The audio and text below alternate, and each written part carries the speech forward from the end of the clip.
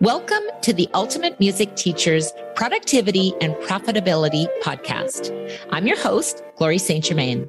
Tune in to discover how you can unleash your teaching potential and turn your passion for music education into profit. Let's dive in.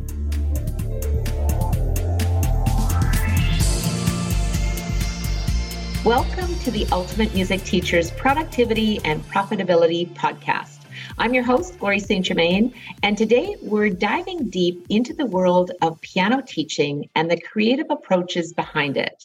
With us today is the multi-talented Clinton Pratt, owner of a thriving multi-teacher piano studio in Cincinnati, Ohio, and RCM examiner, a notable figure in numerous boards and committees, and a sought-after presenter on topics that make all of us music educators nod our heads in recognition and curiosity. Clinton is here with us to share his wisdom, and welcome to the show, Clinton. Thank you so much. I'm very happy to be here. Yeah, I'm excited. We've known each other for quite some time and chatted on different topics. And we're going to start off with a crescendo today. You know, you wear so many hats: RCM examiner, studio owner, board member, presenter. Which one of these roles resonates with you the most and why? Yeah, that's an interesting question. At first, I thought it would probably be piano teacher because that's sort of what I spend most of my time doing. But actually, I think it's presenter. And why is because I love sharing ideas with other teachers. And it's not that, I think I'm the best expert on everything and everybody needs to listen to me. In fact, I kind of have public speaking anxiety, but I just like sharing. I like going into conferences. I like when people ask me questions and want to know about things. So I think it's presenter. Yeah. And, I think what is so cool about that is that you're so open. And so I'm so grateful that you're sharing your wisdom on the podcast today, because you're so open to say, yeah, well, here's what I've learned. And if it can serve you, then I'm happy to share it. And I know improvisation is, among one of your favorite topics. Can you maybe share a little fun exercise or a game that integrates, the fun and the learning for students simultaneously?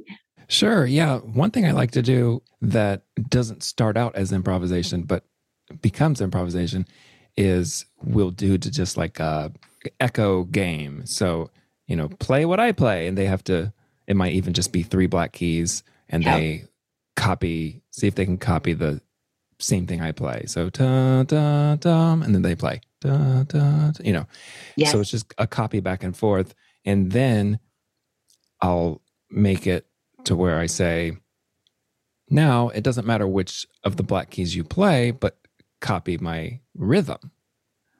So I'll go dun dun dun dun dun dun, and they have to play dun dun dun dun dun dun, right? And so they're copying the rhythm. So now they're improvising a little with which notes they're playing, but they're copying the exact rhythm. And then the next step is, now don't copy my rhythm. Right. So now we're just going back and forth with improv, and I've sort of gradually snuck them into improv to where they're playing whatever, but I've guided them along the way. Yeah. And, it's such a beautiful thing that you do that, Clinton, because it really prepares them, if they're going to play in a band or, trading fourths, like you've got to know how that pocket, as it's often called, is how does that feel, right? And so you're ready and you can be spontaneous. And I think it's amazing. I know we've talked about Dalcroze Eurythmics. Can you just explain a little bit about that? Yes, I would love to. This is my favorite sort of, whatever you call it, philosophy or modality in music teaching. So Dalcroze is the name of the guy that came up with it.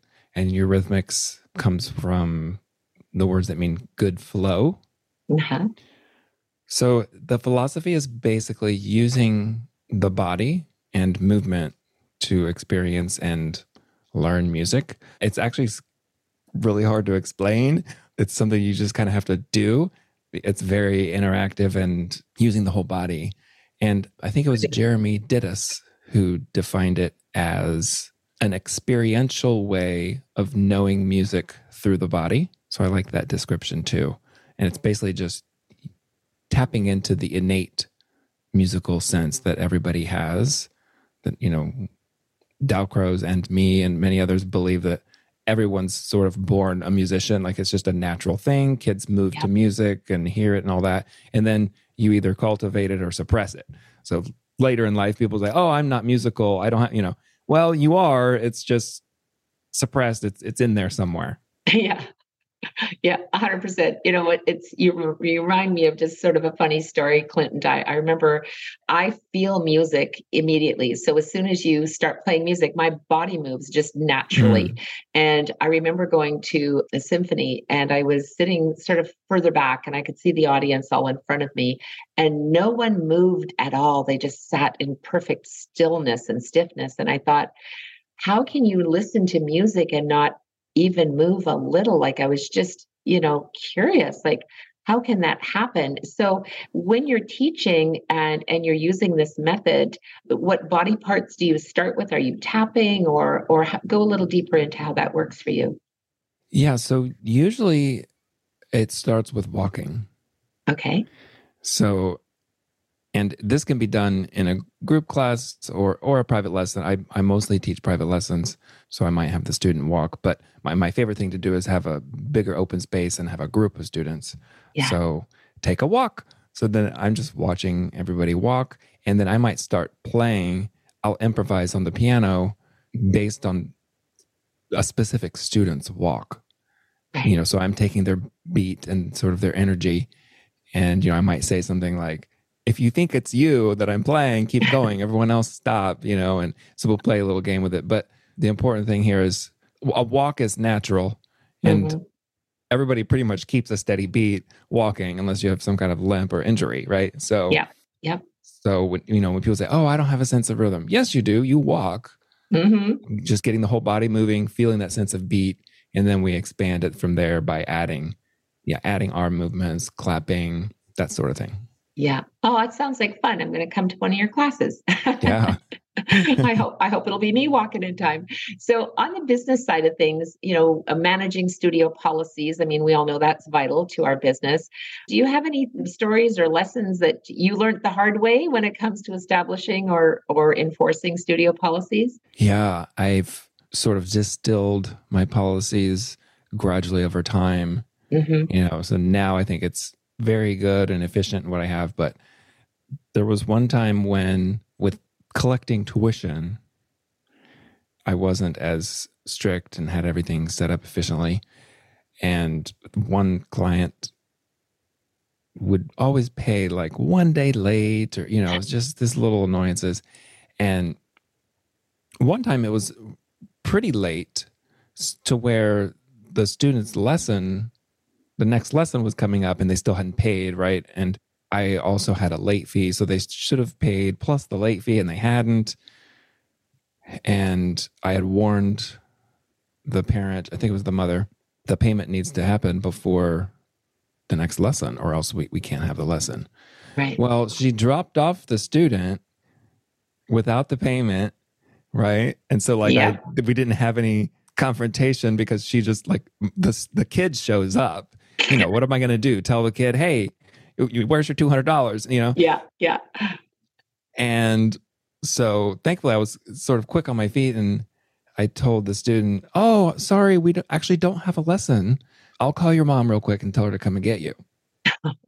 Right. So that way the student really wasn't involved in the whole money issue. But I called the mom and I said, sorry, like I told you, the payment needed to happen before the lesson. So you got to come pick them up.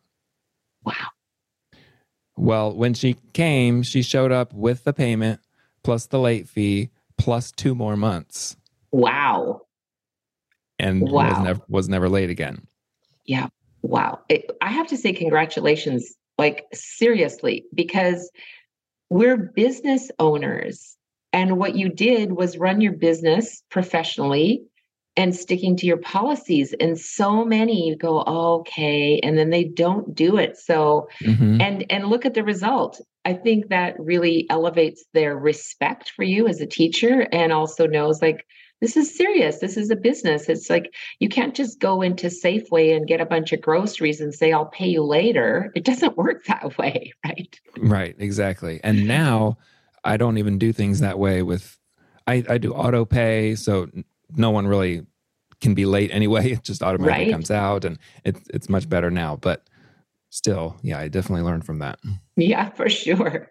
I think the expectation of, also when we're teaching, that instant piano proficiency seems to be a growing trend. Everybody wants it now. How do you, in your lively and engaging way, manage these magician-like expectations from parents and students? Yeah, that's a good question. I just had somebody the other day. Actually, it was an adult trial lesson. So I offer trial lessons where they come and, I talk about everything and we have a little sample. And one of the first questions was, so how long will it take me to learn the piano? Right. And we all know that's like a complicated answer because I can Yeah. help you play something right now and Yeah. you'll play something, but also you could practice for 50 years and still not know everything. Yeah. Right. And so, yeah, the idea that people want to, be able to play instantly, or they sign up their kids and they want us to turn them into prodigies. Mhm. Yeah, it's sort of a balance. Now, one thing like the improv, so I do include that.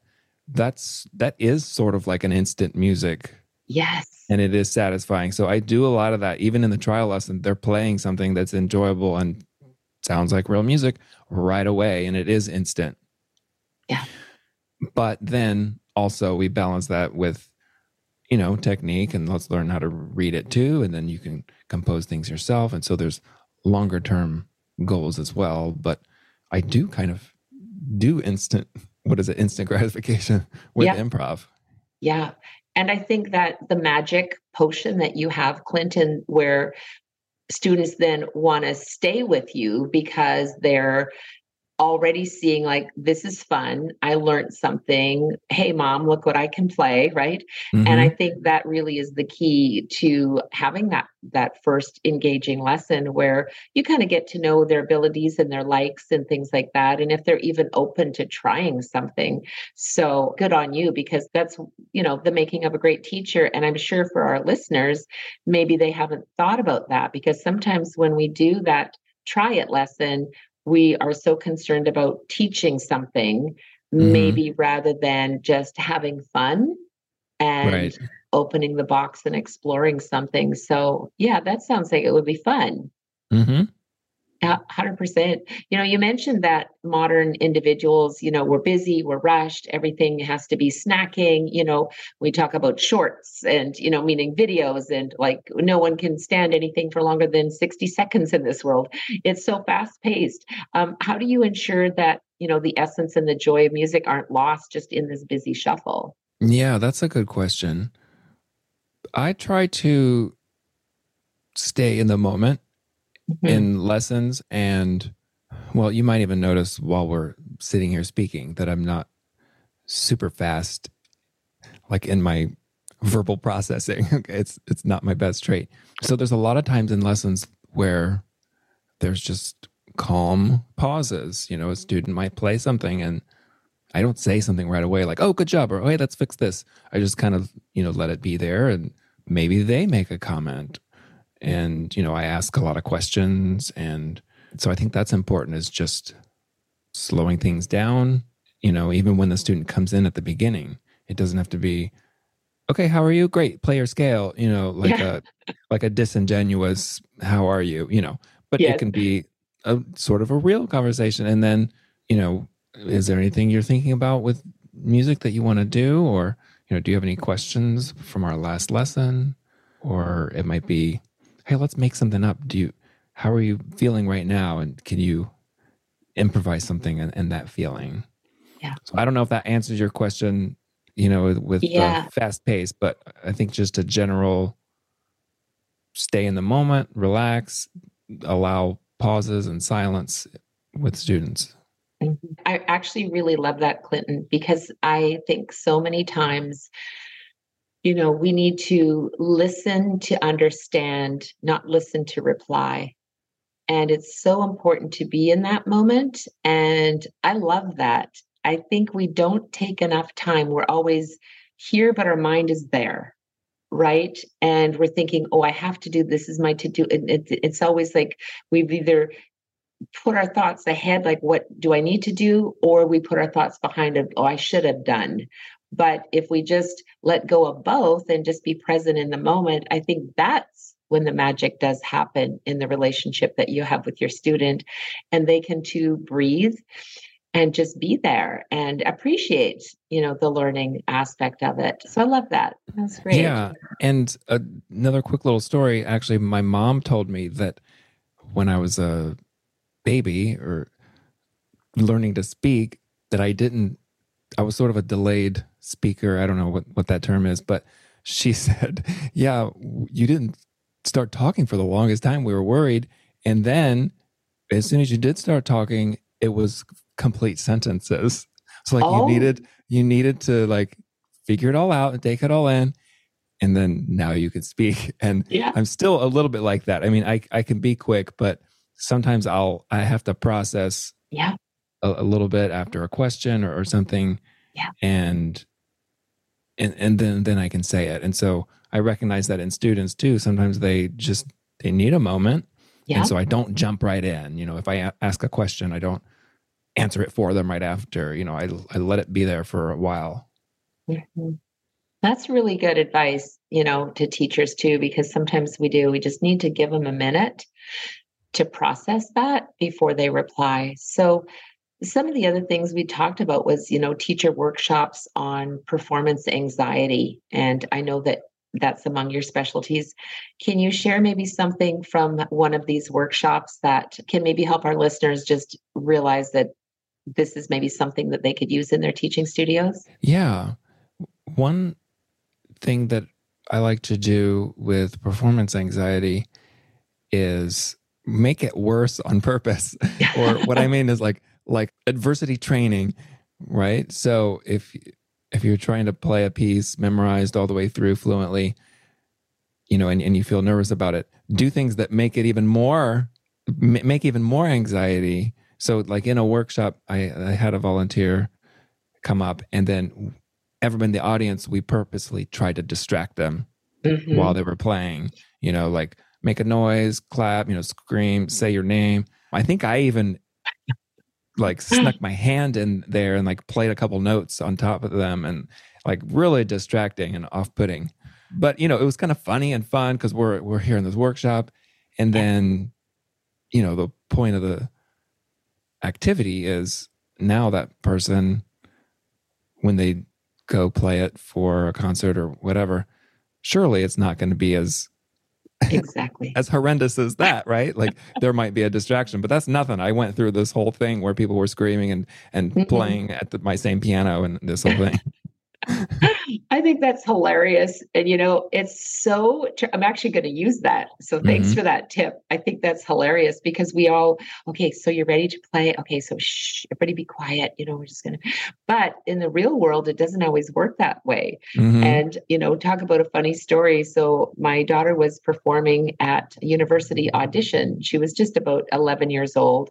And it was an audition to perform with the symphony on, this sonata that she was been working on. So my husband took her because I couldn't. And of course, he's the dad and he brings with him like a can of Coke, right? And he's sitting right near the front. And she walks up to the stage. She's just little, takes her little bow and sits down at the piano, and all the adjudicators are there for this audition. And just as she raises her hand about to, hit that first, big chord is how this piece started out, you hear, and he opens his can of Coke, and she just kind of looked at him without saying a word. And it was that dad, kind of thing, which we laughed about later and, went on to play it. But it was just funny. And, she got the audition and everything else. And I guess, it's something that it does happen, right? Somebody just coughs or something and it kind of throws you off. So I think that's hilarious. So yeah, just way to screw up that anxiety. And I think didn't it just make them laugh though, Clinton? Like, weren't they just having fun after that? Exactly. Yeah, no more anxiety. It's just life. So let it Hmm. go. Right. That's hilarious. So with the use of all this multimedia in music education is obviously on the rise.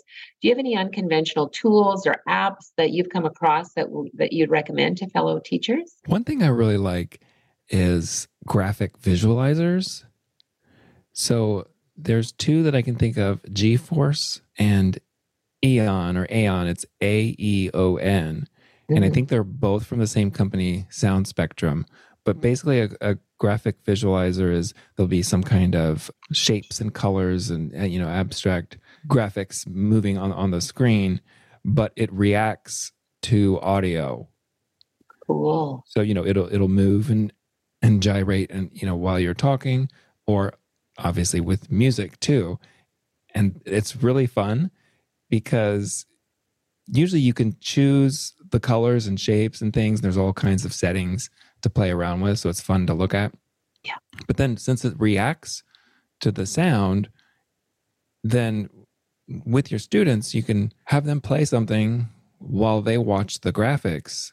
Yeah. And it's like a visual way for them to see what's happening. Hmm. Even like dynamics, they can see if they're playing loud and quiet because it's going to show it on visually, right? And so Yeah. you don't have to say, well, I wish you would use more dynamics. You can just say, look at the screen. Can you make it big and can you make it small? And then they have to, so they really have to try to manipulate it. And it's really fun.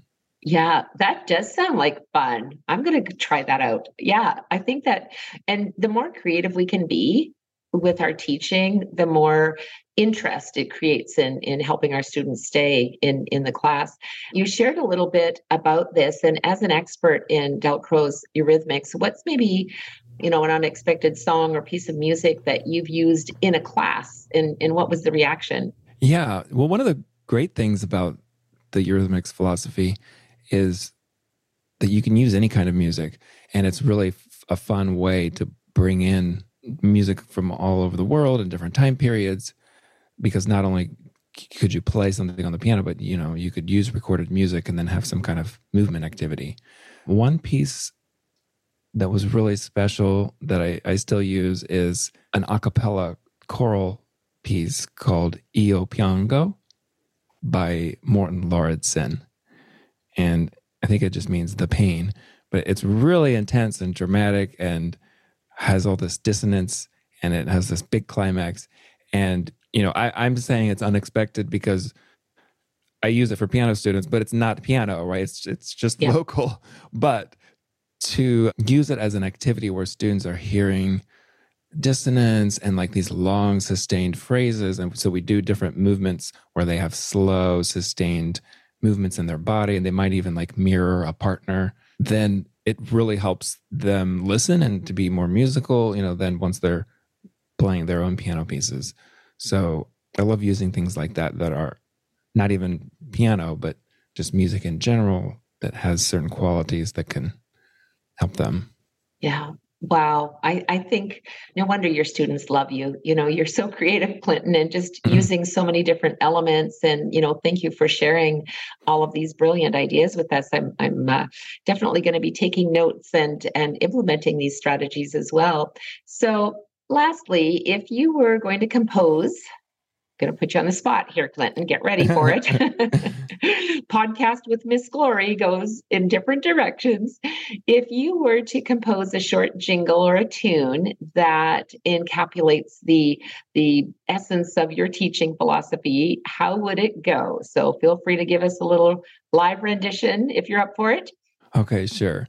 So let's see. It's got to be something that is varied because I use all kinds of things, and it's kind of serious but kind of goofy too. So, okay. I love the analysis. The Right. analysis Okay. is great. I've got to analyze it before it comes out. Okay, here we go. Da, da, da, da, da, bum, ba, ba, ba, ba, ba, ba, ba, ba, da, da, da, da, da. I love it. That's so great. We've got that recorded now, and it's going to be your theme song moving forward. So now I'm going to invite you to record that, add some harmonies in there, and Yeah. have a lot of fun with it. Clinton, you're just such a treasure, and thanks for being so generous with your time. How can people connect with you and learn more about your programs? Yeah. So you can go to teachers.pianosensei.com. That has different resources. You can book me for consultation. And then there's also a link to my podcast page. But my podcast is The Piano Sensei Way. So you can find that on thepianosenseiway.com or, whatever your favorite listening, software is. My podcast is, I try to do, I just started, so I've only had 5 episodes, but I'm trying to do sort of half and half teaching and running the business. Yeah. And then sometimes I'm doing solo and sometimes I have guests on as well. Yeah, it's wonderful. I love podcasts. I love to be able to put it in my earbuds and just to sometimes different activities, might be walking on the treadmill or walking outside or, just tidying things up. Or sometimes I'm just laying down and I just want to close my eyes because I look at the screen all day and just listen. And I personally feel that listening to podcasts is almost more a deeper way of getting into the conversation than just staring at two people talking, right? So I love it. And congratulations on your podcast as well, Clinton. That's wonderful. I know it's going to be really valuable to teachers as well. So there you have it. Thank you so much again, Clinton, and all of our educators and music enthusiasts. Another insightful and harmonious episode of the Ultimate Music Teachers podcast. Remember to always find the fun in your musical journey and let those notes lead to enriching lives through music.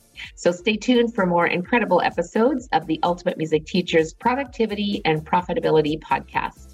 If you like this episode, be sure to subscribe, comment, share, and join our Ultimate Music Teachers community.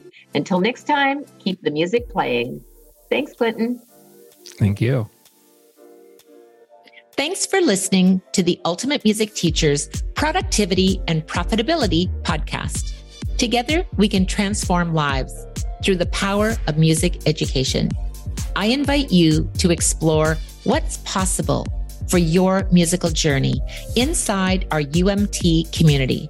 Simply join our Ultimate Music Teachers private Facebook group where we network, answer questions, host live events, and connect on a deeper level. Here's to your ultimate music teaching success with productivity and profitability. Till next time, teach with passion.